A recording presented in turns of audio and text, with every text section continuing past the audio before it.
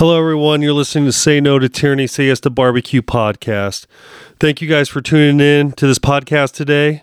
Today we have a lady by the name of Brittany Carroll. She is running for Republican candidate for Indiana representative of District 60. Brittany Carroll grew up in Hamilton County and has lived in Center Grove with her husband and 3 children for 14 years. She is active in the community, currently serves the youth in her church, and enjoys running marathons. Okay, I don't know if we can be friends, Brittany, if you enjoy running marathons.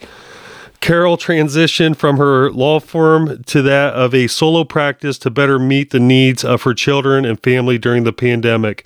In those preceding 20 months, Carroll remarked that the collective community experiences have opened her eyes to the necessity for local and state leadership who will work to protect the rights and liberties of all Hoosiers.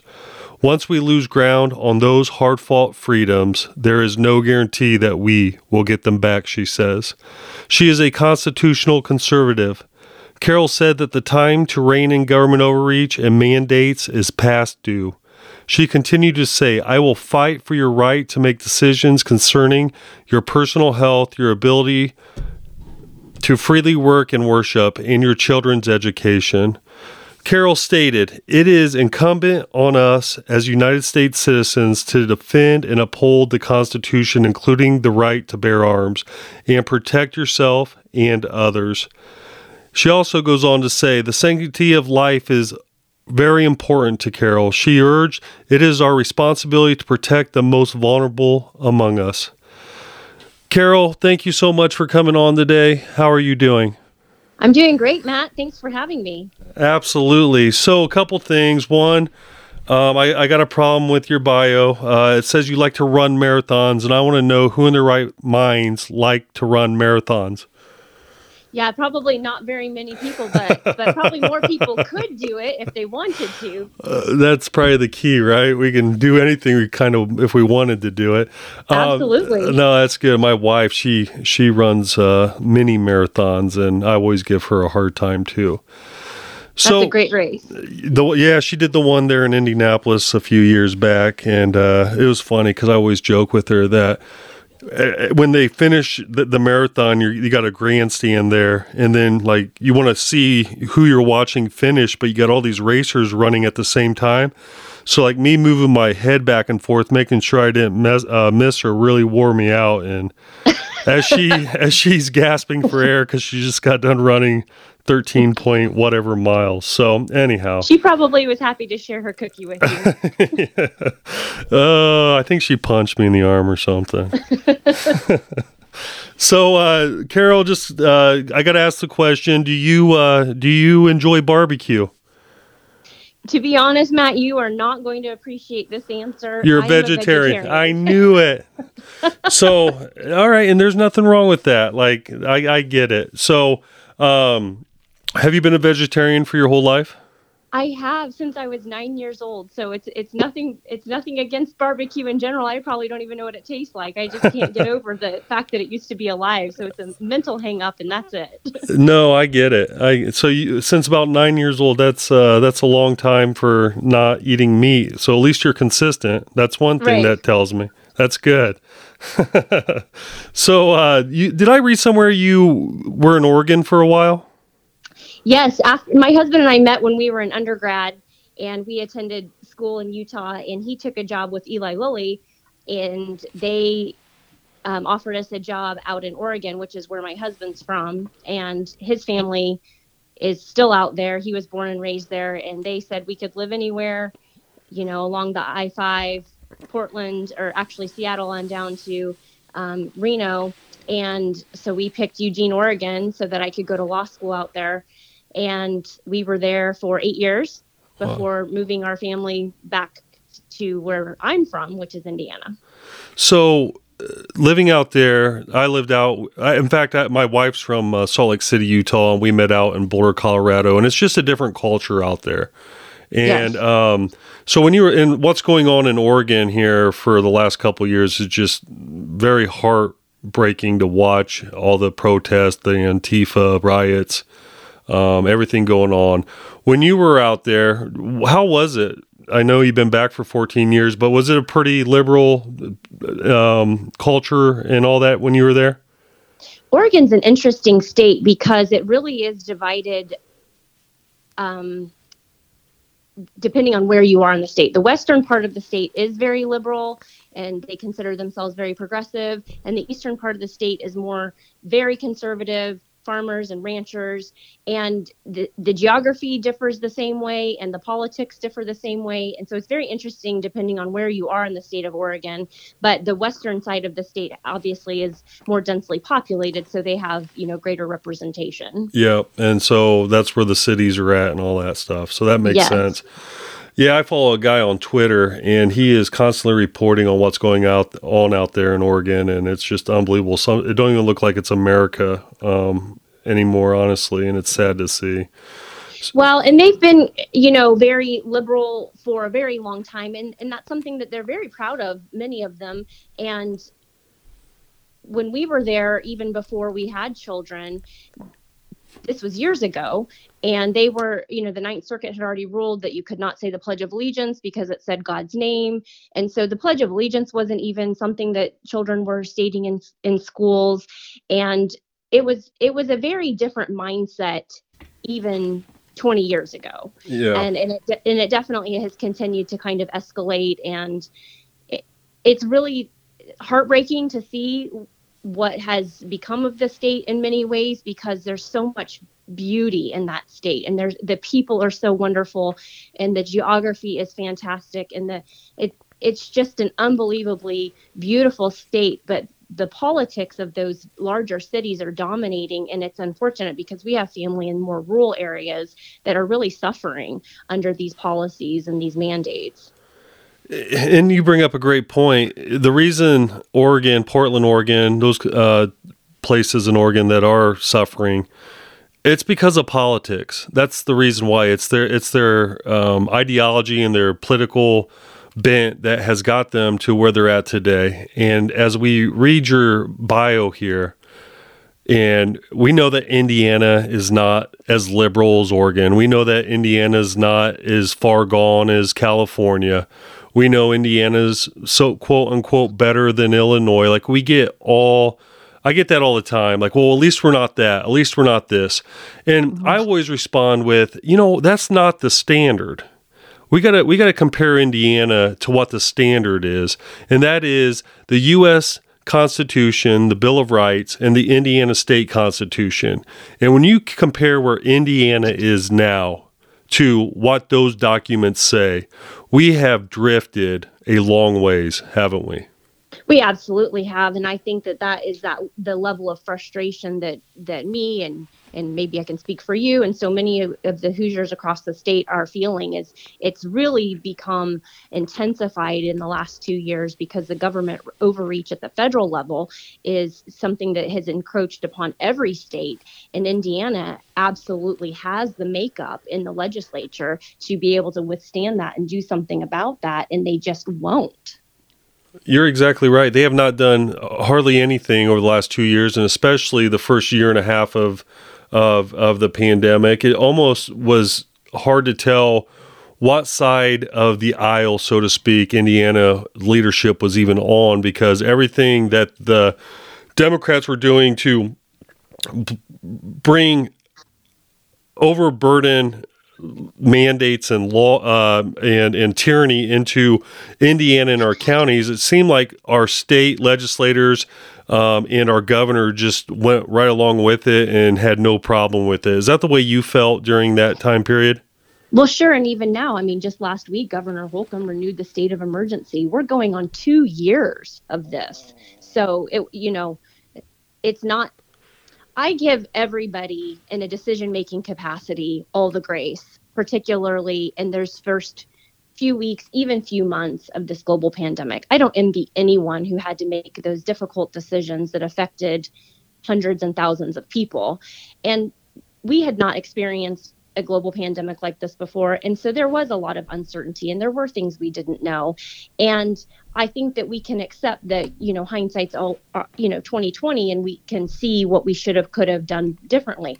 But 2 years, this, you cannot say that we are still in a state of emergency for 2 years. I think about a house burning down. That is an emergency, but a house doesn't continue to burn for 2 years. At a certain point, we just have to accept that this is our reality and we need to move forward. And when we set aside our rights and our privileges, even in the name of public health and safety, temporarily, there's no guarantee that we ever get those rights and privileges back. And in some ways, we have less rights and privileges 2 years out than we did even in the first month of the pandemic. Yeah, you're exactly right. I was talking to some leadership there in the State House, and I don't believe they believe we are in a state of emergency anymore. And I believe they just don't want to say no to the federal money. If you get elected, are you going to be able to say no to the hundreds of millions of dollars that we're getting federally just to keep this state of emergency going? Because that's the only reason why Holcomb keeps extending it, is for federal money. We have been begging our representatives to do that very thing. We have been telling them Hoosiers do not want those federal dollars. Hoosiers do not need those federal dollars. We are a conservatively fiscal state. We are operating just fine. In fact, we keep being told that there's a surplus and we're going to receive some kind of a refund. Why do we keep accepting these federal dollars that really just require our school age K through 12 children to be universally masked? To maintain the charade of a public, emergency for 2 years. We don't need these dollars. We don't want these dollars. And we can even see that the cost is far too high, not just in terms of our rights and liberties, but our children's mental health, their development, and never mind the inflation that we're already experiencing in the state of Indiana. So I agree with everything you're saying when it comes to that. However, let me ask you this. When you win your election, you get put into office, and then you start hearing things like, we've got to accept these federal dollars because if not, they're going to throw numbers at you of all these families who depend on that to eat food, for kids to be taken care of. Like, you're essentially throwing people out on the street and grandma's going to starve. How are you going to respond to that in a way that would reject the federal dollars, but at the same time educate your constituents on why you're doing that to make it make sense to them? Sure. I don't honestly see an increased need for federal dollars as it pertains to COVID. At this time, most businesses are reopening. There is employment available for anyone who's looking. There is opportunity everywhere. So I don't see how we can say, oh, we're shut down, we're locked in our homes, we can't work, so we can't eat. That's just not true anymore. So I think if you just have to realize, what is the purpose of these dollars? Why are we accepting them? And is that purpose still relevant and in existence? And if you can't honestly say 2 years out that they are, then I think you just have to have an honest conversation with your constituents about there is no need for these dollars. So when you get elected in this next election, in the primary, well, you got a primary, have you, and then you got the election. You're standing on some pretty, on the issues you're standing on a very conservative constitutional side. And it probably would not be that of the establishment, the leadership that's in the State House now. Are you prepared to take on what they're going to throw at you when it comes to, they want you to be a part of it, but there's some things you just got to believe in. There's some things you got to go along with. Like, what's your approach towards that now, getting ready for when you get elected? Does that make sense? Absolutely. I know that there is certain levels of compromise probably at every level. I think that as long as you are still representing what your constituents want, I think that you can also make room for, you don't always get everything you want every single time. That's an unreasonable approach. But I think you can absolutely 100% always advocate for what you want and what your constituents want. And I think that's the big disconnect, is because I don't, across the state, with the exception of maybe a few of our representatives, I don't see that advocacy from our representatives speaking out, mirroring back to the district this understanding of, I know what's important to you. I'm fighting for you in there. I might be losing because I'm outnumbered, or I might be losing on this issue because of compromise or whatever the realities are that are going on in the state house. But as long as you are putting yourself out there as a representative of your district, that's the best you can do. And that's what we don't see happening. In fact, we see the opposite. We are the constituents reaching out saying, please advocate for us. Please do the things that are needful and important to us. And we're lucky if we get an email that's some canned response. We aren't getting interaction. We're not being heard. And the things that are important to us, 2 years later still have not happened. So would you say your constituents on the whole, or the majority, really wants that? Or do you think your constituents wants the government to watch out for their safety, to make sure that they put protocols in place so everybody's safe? Like, they want the government to take care of them. Where's your constituents at on this? I would say, again, with that balance of grace in the initial weeks or months, there was probably a deference towards safety in this district. We didn't know what we were dealing with. We didn't understand COVID-19. We didn't know how it was transmissible. We didn't know, who was going to be most affected by it.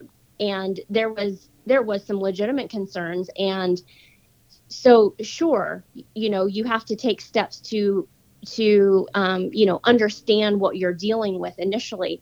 But I think that as we began to understand what was happening, and the government still just did not let go of their reign on this issue, I think that the District 60, the constituents by far in a way are frustrated because they don't believe that the government needs to keep, quote unquote, protecting them in this regard.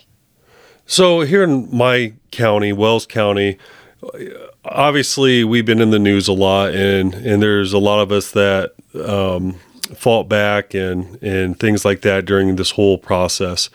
And just 2 weeks ago, or not even 2 weeks ago, last week we got a snowstorm.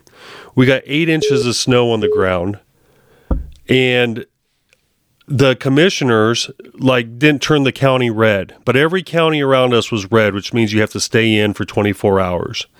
Mm-hmm. And our commissioner said, no, we're going to make sure everybody's safe. We're in contact with the first responders, but we're going to keep the roads open because that is your individual liberty to go out and drive in the snow if you want to, and we don't want to take that away from you. I can't tell you how many people wanted the commissioners to shut down our county and make that decision for them. And they were just leaning on the government to look out for their safety. And it blew my mind. And so I'm proud of the commissioners for standing up and telling the residents of this county, listen, you don't want the government to make these decisions for you. Don't come crying to us, wanting us to make these decisions for you. You need to live free with liberty, and we got to live constitutionally.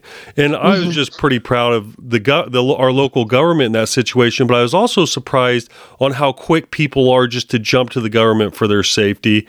And prior to that, I would have thought, I think our county's ready to move on. And then that happened, and then you're like, I wonder if people's mindsets are just automatically go there now from what happened over the last 2 years. Are we conditioned just to think if something goes wrong, the government's going to be there for us? They need to be there for us. And we need to get away from that kind of thinking, don't we? Yeah, and that's exactly where my mind was going when you were explaining what was happening in your county.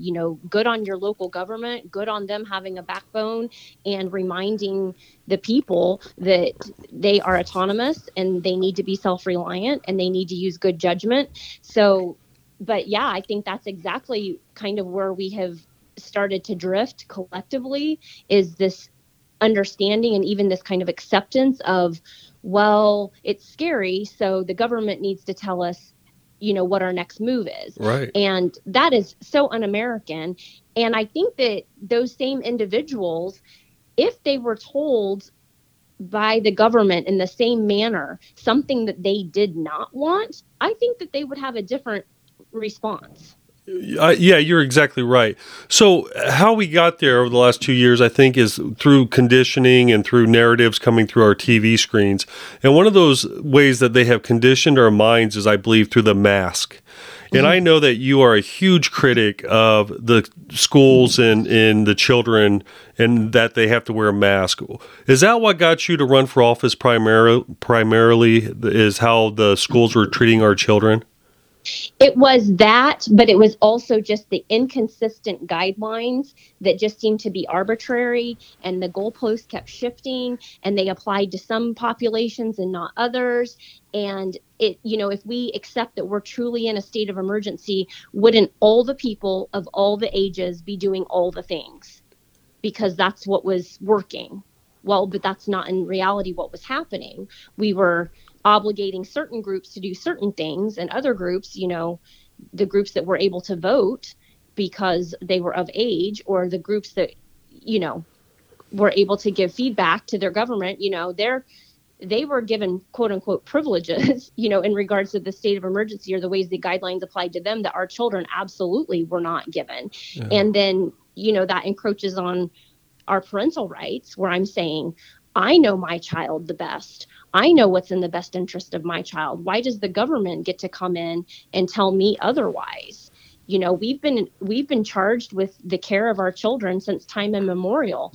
And why can we not apply common sense circa 2019, where if my child's sick, I keep my child home for a few days. When my child's better, I send my child back to school. If I think that a mask works, I can put a mask on my child. If I think that multiple masks are better, I can utilize multiple masks. But why is this not my decision with my parental rights that are God-given and constitutionally protected? So it was the mask, but it was also just the attitude of the lack of uniformity of these COVID guidelines statewide. Yeah, after doing research on you and just getting ready for this podcast, one thing that really popped out to me about you and what you've been saying is you got a very clear understanding on the rules that the four sovereignty governments that we are given to us by God and the rules that they're supposed to play. So you got the individual. We talked about individual responsibility. If you get in your car and go drive in a snowstorm, that is your responsibility. Individual responsibility is key in living free. The second would be the family. And that's what you just got done talking about is the parents are the ones who make that decision. Health is in the rule of the family sphere. It's not the government's. The government can't infringe on that. None of these different spheres can infringe on one another, or our society starts breaking down. And then we got the church. And I noticed and read things on you and things you have said about that. You were not all for the governor coming in and shutting down our churches, were you? No, I still don't think that even in a state of emergency that they have that authority. I don't see where our constitutional rights ever get to be set aside. I don't see the founders say all these things apply unless there's an emergency. I don't see that. So I can't make room for in my mind when we are given the First Amendment protections and the right to assemble and the right to worship. And we are, again, God-given, but constitutionally protected rights. I don't see how suddenly those rights don't apply just because something happened. Well, what you're going to be told is that, yeah, the Constitution says that, but there's a lot of different codes and laws that have been built up on top of that Constitution. And primarily with that one, it's the Patriot Act that George W. Bush gave us after 9/11. And in the Patriot Act, that gave the governor the right to do what he's done. And that's why it's lawful. How do you navigate through that garbage? Well, basically, essentially, that might be true. There are a lot of laws on the books that we've been quote unquote getting away with a lot of this nonsense for far too long. But is it right? No, it's not. And here's why it's not right. Because in a state like Indiana, where we have a Republican governor, a majority in the House, a majority in the Senate, and a supermajority of that Republican Party within that legislature, there is absolutely no reason why we cannot be reflecting constitutional conservative values and principles, because those are the people who elected them into those seats to do that very thing, to represent them. And where these emergency powers have been granted by the legislature to our governor, they are the same body who can remove those emergency powers. And they have not, and they won't. So, yes, there are other laws on the books that this whole thing has been a shell game, right? I mean, you complain to the school board about what's happening in schools, and they say, well, our hands are tied because of what the governor's emergency powers are. And you complain to the governor and you say, hey, can you help us? Can you fix this? Well, we're in a state of emergency. You tell your legislatures, hey, can you represent us better? Oh, we can't. There's only one of me and 150 of them, and I by myself can't do anything. And everybody just, oh, but the health department says this, never mind who appoints the health department. The health department says this, but the CDC says that. We have to follow these things. So nobody is willing to just have a backbone, make a stand, and do the right thing. And it's just a shell game of who's responsible for these decisions and where does fault lie in who ultimately made these decisions. So these other laws might be on the books, but there's no reason why we don't overcome these laws when we are a government of the people and the people are saying we're done with this. So I'm going to ask you to try to get into one of these incumbents' minds who've been ruling like this for many years. Why do you think that? So when you run for office, when a person runs for office, you would think that they think that they're a leader and they're the right person. Only one representative per district can be that representative down at the state house. So for somebody to throw their hat in the ring to run for that, you would have to think that you're the right guy or the right lady for the job. And I'm going I hope so. Right? Yeah. So then we get these representatives and they get down to the state house, and then it turns out that they're not the right person for the job because they don't do anything to help out their constituents at all, and they just go along with party lines because it's party over principle at that point. My question is what would flip in somebody's mind to continue to run for re-election knowing that you're really not serving your constituents in the way that your constituents needs to be served? Have you ever thought about that? Well, I think because that's on us as constituents. We're not paying attention. We're not watching what's going on. We aren't seeing, what bills are being put forth, what amendments are being put forth, and how our representative is voting on those things. And so we are not holding those representatives accountable. And so if I can be grateful for COVID for anything, it's that it got a lot of us to start paying attention to things that we just really hadn't been watching. And that's the big one. When I start looking at these voting records, I'm appalled. I'm appalled that, these representatives, they kind of just straddle the fence on this issue. They try to maintain, their good standing with the party within the state house, but then they have to do just enough to be able to go back and tell their constituents, see, I did this thing or I did that thing, so I'm doing what's important to you. But if you really look at the opportunities that were missed, the bills that went forward, the amendments that went forward where your representative didn't represent you, that's the alarming part. And I think that the representatives feel like they're doing a good job. They think, well, I have to play the game. That's the only way things get done. So I'm playing the game and I'm throwing a few crumbs to my district. And so all is well. And so I think that they can continue in those seats, and they do for years and years and years, because the people really just don't know any better or don't realize, because, most people aren't watching the legislature do their jobs. I was having lunch with the gentleman here right before we sat down to do this podcast, and we were talking, and I don't know how familiar you are with my story or not, but our restaurant got shut down back in 2020. We complied for maybe the first 2 weeks of the plexiglass, the social distancing. When the mask came, I ordered a case of mask, and I didn't really know all that much. I was hearing things. I got the mask in, and on the box it said these masks will not protect you from the Corona-19 virus. Right on the box. Isn't that amazing? Right. And I'm like, what are we doing?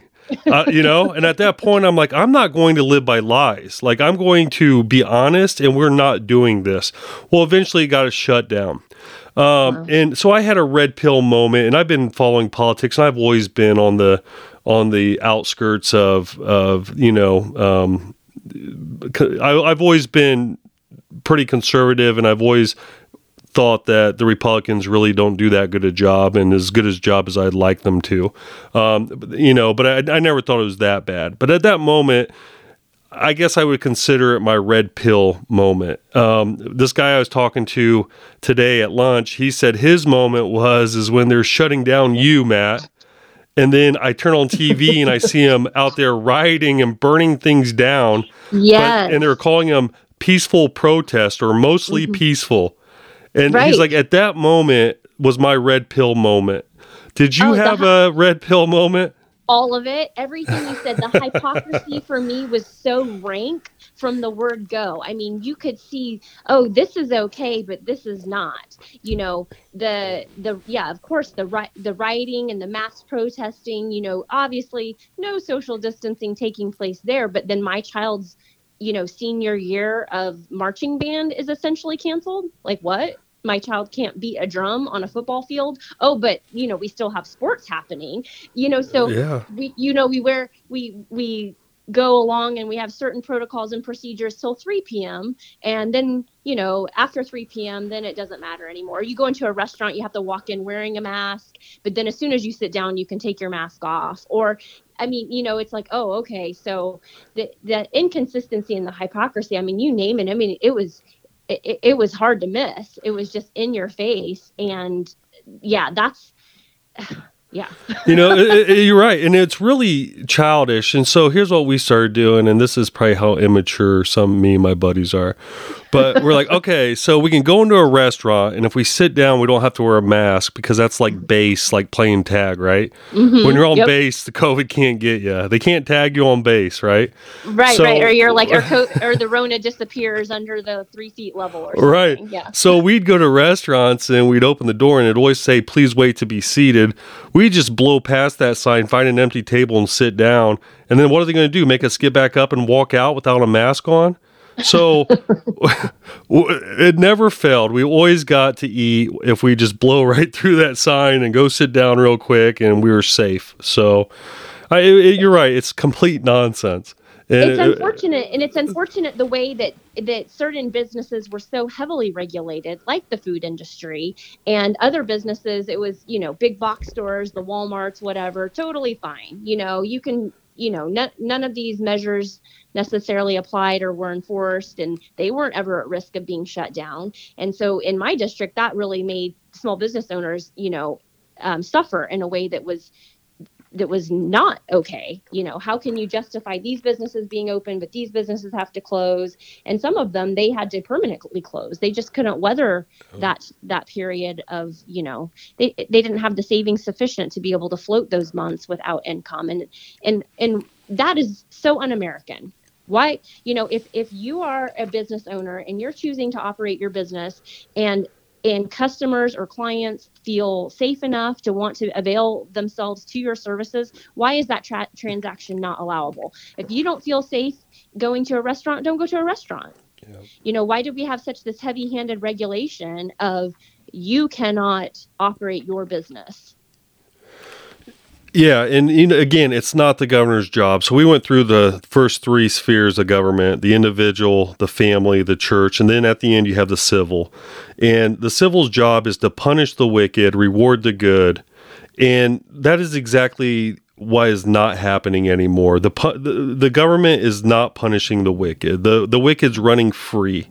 And the people who are getting harmed right now are the good, the business, owners, the ones wanting to go to work but can't because they got laid off, the ones who want to do things right, but they're the ones who are, the problem all of a sudden. The truckers in Canada, I don't know if you're following all that at all, but that is amazing. And they're doing it right. Like the government should be rewarding them, but they're punishing them. Look at Joe Rogan. What he did was right. He gets on different viewpoints. They have discussions just like we're having now.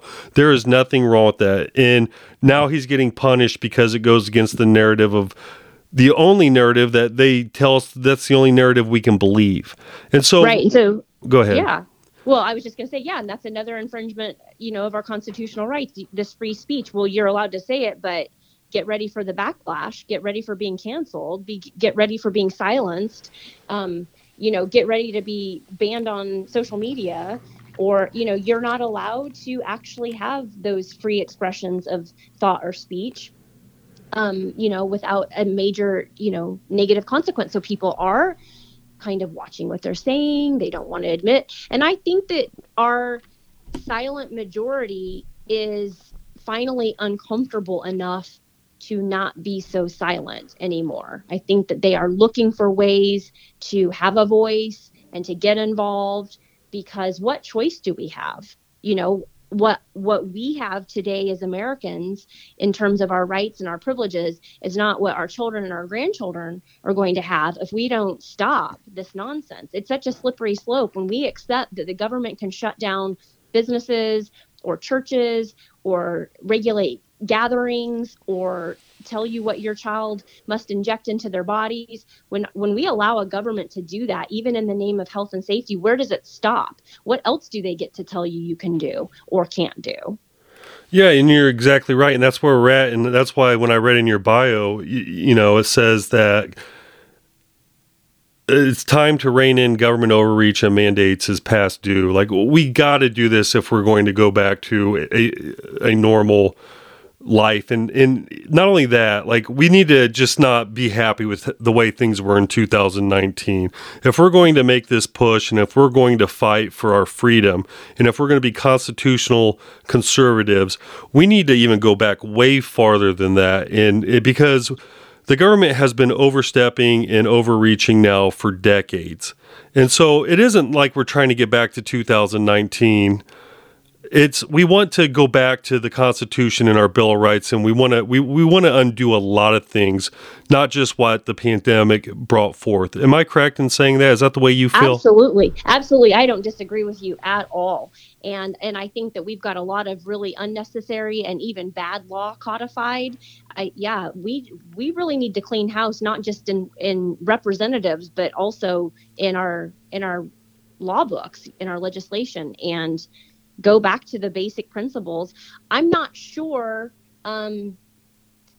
It's going to take a lot more Hoosiers standing up for that actually to be able to happen, in my opinion. It can't just be pockets or some saying it. I mean, there really has to be a concerted movement toward, this is what's important to us, this is what we want. And I agree with you. I think getting there is going to take the action of far more than just who we put in office. Yeah. No, absolutely. And I think that once we get people in office, and first and foremost, God, at the end of the day, God has to do a work in people's hearts and in their minds.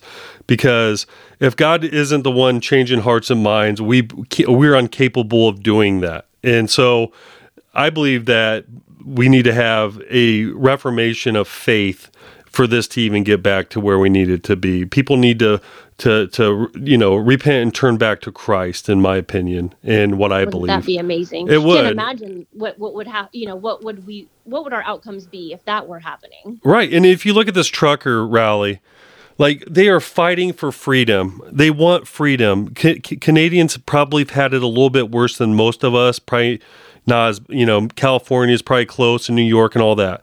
But as most of us, Canadians had it worse than us as far as government tyranny coming down upon them. And what they want is freedom. But when they taste that freedom, what they ultimately want, and they just don't know it, is freedom in Christ. And once people start tasting and seeing that, that's when I think we're going to see a big reformation or a great awakening. And that's what I'm praying for. And then once that gets exposed and that becomes the narrative, what's being pushed down our throat today is going to be exposed on how wicked and shallow and evil what the media and what the government's trying to do to the people. And I think it's going to be light shown into darkness, and that darkness is going to be seen clearly because the light's shining through it. I did not mean to go down that tangent with you, but no, but I agree with you, because you had asked a question that I'm not sure we totally even flushed out a few minutes ago, but you were saying, like, what are you going to do about this in the State House? How are you going to stand up to the way things work, in the State House? And you're going to be expected to kind of toe the line, so to speak. And I think that it kind of comes back to what you just said. Right is right and wrong is wrong. I think, period, end of story, right? Yep. And so if you have that mindset that is clear and that moral compass that doesn't deviate, you don't have to get into these shell games and into these, negotiations that protect your political seat or help you toward more, future political aspirations or whatever. It's not about you. It's about, right is right and wrong is wrong. And doing the things that are important to your constituent is the only reason why you're occupying that seat.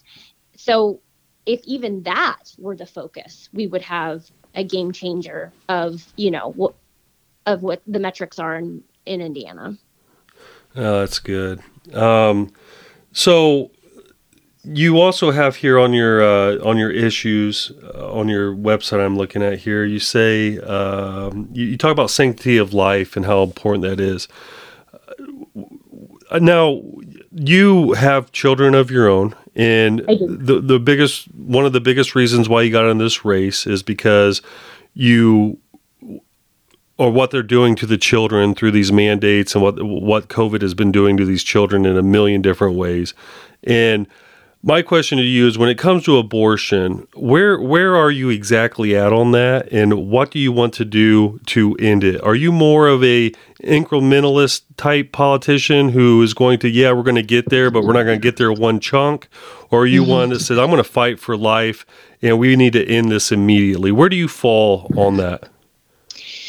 Well, I think if I go back to what I previously stated, if right is right and wrong is wrong, why are we wasting time regulating it? Why are we not just ending it? And for all of those representatives currently in the State House who run on pro-life principles, and I would say that's probably the majority, because how do you even say you're a Republican in Indiana if you don't say you're pro-life, right? So that's kind of a given that that's your position. And then you even go so far as to try to get endorsements from groups that bolster that position for you. And then you have opportunities to do exactly what you said. Hey, let's say life is at conception and everything thereafter is abortion. Why aren't we just getting that done? We have we have the makeup within the legislature to do that. So who else are they beholden to? Who else are they trying to please or make happy in that decision-making process? So for me, it's clear. I don't see why anything needs to be incremental about this. So it just occurred to me while you're talking is I am talking to a lawyer right now. And that's amazing because, one, every time I talk to a lawyer, it costs me a lot of money. And this isn't costing me anything. Two is I ask this question to a lot of politicians, but they're not lawyers. And so here's what we get. Listen, the Supreme Court, Roe versus Wade, is the law of the land. I argue, no, it's not, because law only comes through Congress and Senate. Legislators are the only ones who can make law. The Supreme Court can't make law. There has never been a law on the book saying abortion is legal in the United States of America. Yeah, Matt, but the Supreme Court says it is. Well, I don't care that the Supreme Court says it is. That means that gives us all the reason in the world for you as a legislator to make it illegal in Indiana, to abolish it in Indiana. They say, no, we got to follow the U.S. Constitution. As a lawyer, what say you on that? I do think that Indiana has the right to make the laws that pertain to the state of Indiana. And that's not just my belief, that's the 10th Amendment. That's states' rights. The United States has the rights given to them at the federal level that are specifically itemized in the Constitution, and anything thereafter is relegated to the states. So the states absolutely can come up with legislation that addresses that very issue, and they wouldn't be at odds with federal law, in my opinion. Right, but they'd be at odds with the Supreme Court. So let me rephrase this a second way. Let me see here. So the Supreme Court obviously came out with the ruling of Roe versus Wade, and then they're saying I've talked to Indiana House leadership about this, and they said that the 10th Amendment, federal law trumps state law, and that's what they believe. So our Republican supermajority leadership and establishment at the State House right now, in the House and in the Senate, believe that federal law trump state law. And you just told me the 10th Amendment says the exact opposite. Which one, I'm just asking this, which one is correct, and why do you think that that's where the establishment is right now at the State House in believing that? Well, I don't believe that federal law trumps state law if the federal law has not been specifically designated that power or that right. So I don't think that that's an accurate statement. That's good. And Indiana already has on the books that life begins at conception. That is a law that Indiana has. And so if that is a law that they already have, well, then I don't see what the purpose of coming up with any regulations related there. I mean, I don't even see the purpose of trying to regulate it. They've already established the law. They've already said it. No, that's really good. And you hit it. And I hope people caught that, because it's not that the Indiana state has necessarily the authority, and I'd argue it should anyhow, but to overturn federal law. But the thing is there is no federal law. So therefore the 10th Amendment trumps the Supreme Court decision, and the legislators can make law in Indiana that would abolish abortion, and that would be in no way violating federal law whatsoever, because there is no federal law on the books. Right. I mean, if it were true what you're representing that has been interpreted to you, then how does Texas have proceed forward with the heartbeat law? I mean, other states are doing this very thing that Indiana just isn't doing. Yeah, that's good. I hope people understand that, because that's huge in this fight against abortion. And what's right is right and what's wrong is wrong, and that we are on the wrong side of history when it comes to abortion, and we need to correct it quick, in my belief. So that's good. All right, so let's see what else we want to talk about today. Anything you want that I haven't got to yet, Brittany? Well, I think that you've touched on all the hot buttons for me. Obviously the Republican conservative principles that matter to most conservative Republicans obviously matter to me as well. But I don't think it's enough to just say I'm a Republican and so we're on the same page. I think that we have to differentiate ourselves, and we have to say, look, we have got to make room for the Constitution in our thought processes and in our decision making. The Constitution absolutely matters, and it has to be applied. And we cannot look at legislation through a lens that doesn't include an analysis through the Constitution. And I think that's where we're sideways in Indiana. I think that they have, collectively as the Republican supermajority just kind of accepted that the Constitution must be somewhat,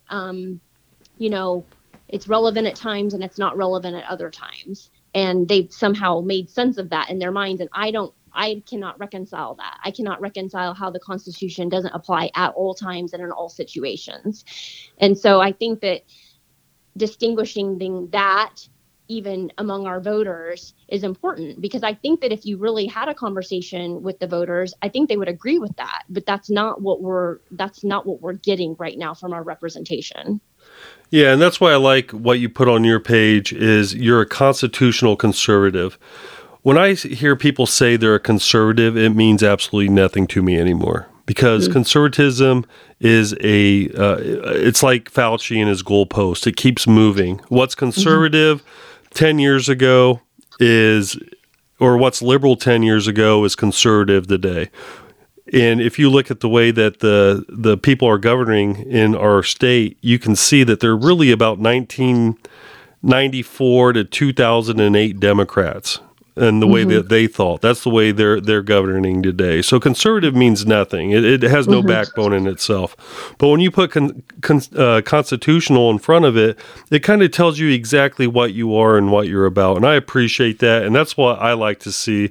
So when we get these mailers, when we get these flyers, these emails, if it says conservative, I usually just chuck that out, and because I don't even know what conservative means anymore. That's good. So I agree because I think that most of our representatives would qualify themselves as that. I'm a conservative Republican, and that makes sense for their voters because their voters identify as conservative Republicans, and so that's how they get elected. But then in reality, that's not how they're legislating. That's true, and words matter, right? So their definition of conservative and the voter definition of conservative, the voters automatically just think that their conservatism is the same as their representatives. And the truth is that word means two different things to each one of them. And people do need to start realizing that. And words do matter. So that's why putting constitutional in front of conservative, it kind of really narrows it down and tells people what you really are. And I like that. So good job on that one. I think it's important. And I think that the majority of those who are identifying themselves as primary challengers for the first time maybe ever in their lives in this upcoming May 3rd primary, I think that they would also probably put the word constitutional conservative, as kind of their tagline also, because I think that that's where we're feeling a disconnect from who we are as Hoosiers and within where we live in our districts and the representation we're getting in Indianapolis. Yeah, one big issue we have not talked about yet is the Second Amendment. You are very strong on that as well, it looks like. Yes. And we've been trying to pass constitutional carry here now for a while. I think it got shot down again this year. I know the session ain't over, but I think it's dead. And the reason being is multiple. It always seems to do somewhat with the Indiana State Police Association or whoever is, giving money to these politicians. Why do you think that we can't get that Second Amendment right back that's so clear in the Constitution that is our right to have and to bear arms? I'm just speculating here. I think there's a lot of competing interests here. I think that permits and licensing is a source of revenue for the state. I think that might be one piece of it. I think that there could be a legitimate concern about, the appropriateness of every, and I put that in quotes, is everybody who wants a firearm safe to have a firearm? So there is kind of a desire to have a vetting process, so to speak. Are you someone who should have a firearm? So again, back to the, our concerns about health and safety, the government should be regulating that. So I think that there are probably even 10 more reasons why there are some legitimate concerns about constitutional carry. But again, this goes back to the Constitution. It's already in the Constitution that the right to bear arms shall not be infringed. And it's an infringement on your right, on your constitutional right that's already God-given and constitutionally protected if you say, oh, but now you have to go through a vetting process, or now you have to pay a fee, or, when you have to pay a fee, or you go through background checks, or in all of those things are infringements, right? Because you've been, probationally denied your access to your right. So it's silly to me that it's so difficult to just call it what it is. We have this right already. Why do we have to keep trying to assert this right through the legislature? Yep, that's good, Brittany. So if somebody wants to give to your campaign? How do they do that? I'm not seeing that on your website, but I may be missing it. Oh, that's unfortunate if you're not seeing it on the website. I'm hoping it's prominently up top on the first page when you go to the website, which is BrittanyCarrollForIndiana.com. And there's, just right on that landing page, there should be a, donate or. I might be on the issues. I might be on the issues page. If you click out of that and go back there to we go. Page, there's please donate. Yeah, that's so important. It really is a David and Goliath situation for us. Primary challengers going up against incumbents, and it's unfortunate, but it's still true. You got to have some money to operate on to be able to get your name out there for some name recognition, and to be able to get your messaging out there, and everything does cost money. And so when you're challenging somebody who has, a war chest built up over a decade, $10 donations are awesome. $50 donations are even better. Right. It all counts. So $100 you can get a free shirt. Yeah, you know it, and you're a true patriot at 500, right? That's right. But you make a good point. So we've been talking a lot here. Why are these politicians acting the way they're acting? It's because they know how hard campaigning is. They know how much money it takes. They know that money generally, and I'm hoping this changes, but generally wins elections. So you know what? You get the teachers union coming in saying, "Hey, put the kids in masks. And if you do that, we'll donate to your campaign." We got the NRA coming in. We got the Right to Life organization coming in. We got all these big donors coming in, lobbyists. Eli Lilly, and I know you said your husband worked there, so forgive me for that one. But you get all these lobbyists coming in, throwing money at these politicians that are in office, and they're thinking, yeah, you know what? I could win, or I could get a lot of money, and that's going to make my campaigning easier. Mm-hmm. And so I think that's a reason why I'm getting back feed here. I think that's the reason why. That the politicians act the way they do, and they vote the way they do, and they write the bills the way they do. And you are 100% right. I mean, that is. You hit the nail on the head. That's exactly what it comes down to. If you look at who has donated to your representative, and you can look, it's a public record on the Secretary of State website. It's campaignfinance.in.gov, and you can look up your elected representative, and you can see exactly where their money came from, and that will tell you exactly who they're beholden to.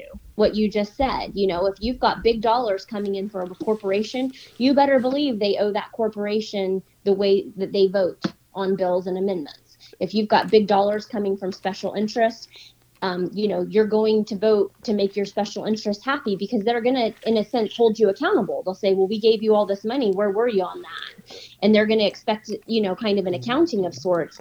But if you don't see the representation on these donations of the local constituents, the $25 donations, the $50 donations, the $10 donations from the members of the district, if you don't see that prevalently throughout the campaign finance report, well, you better believe that's not who they're beholden to, even though that's exactly who they need to be beholden to. But money talks. Yeah.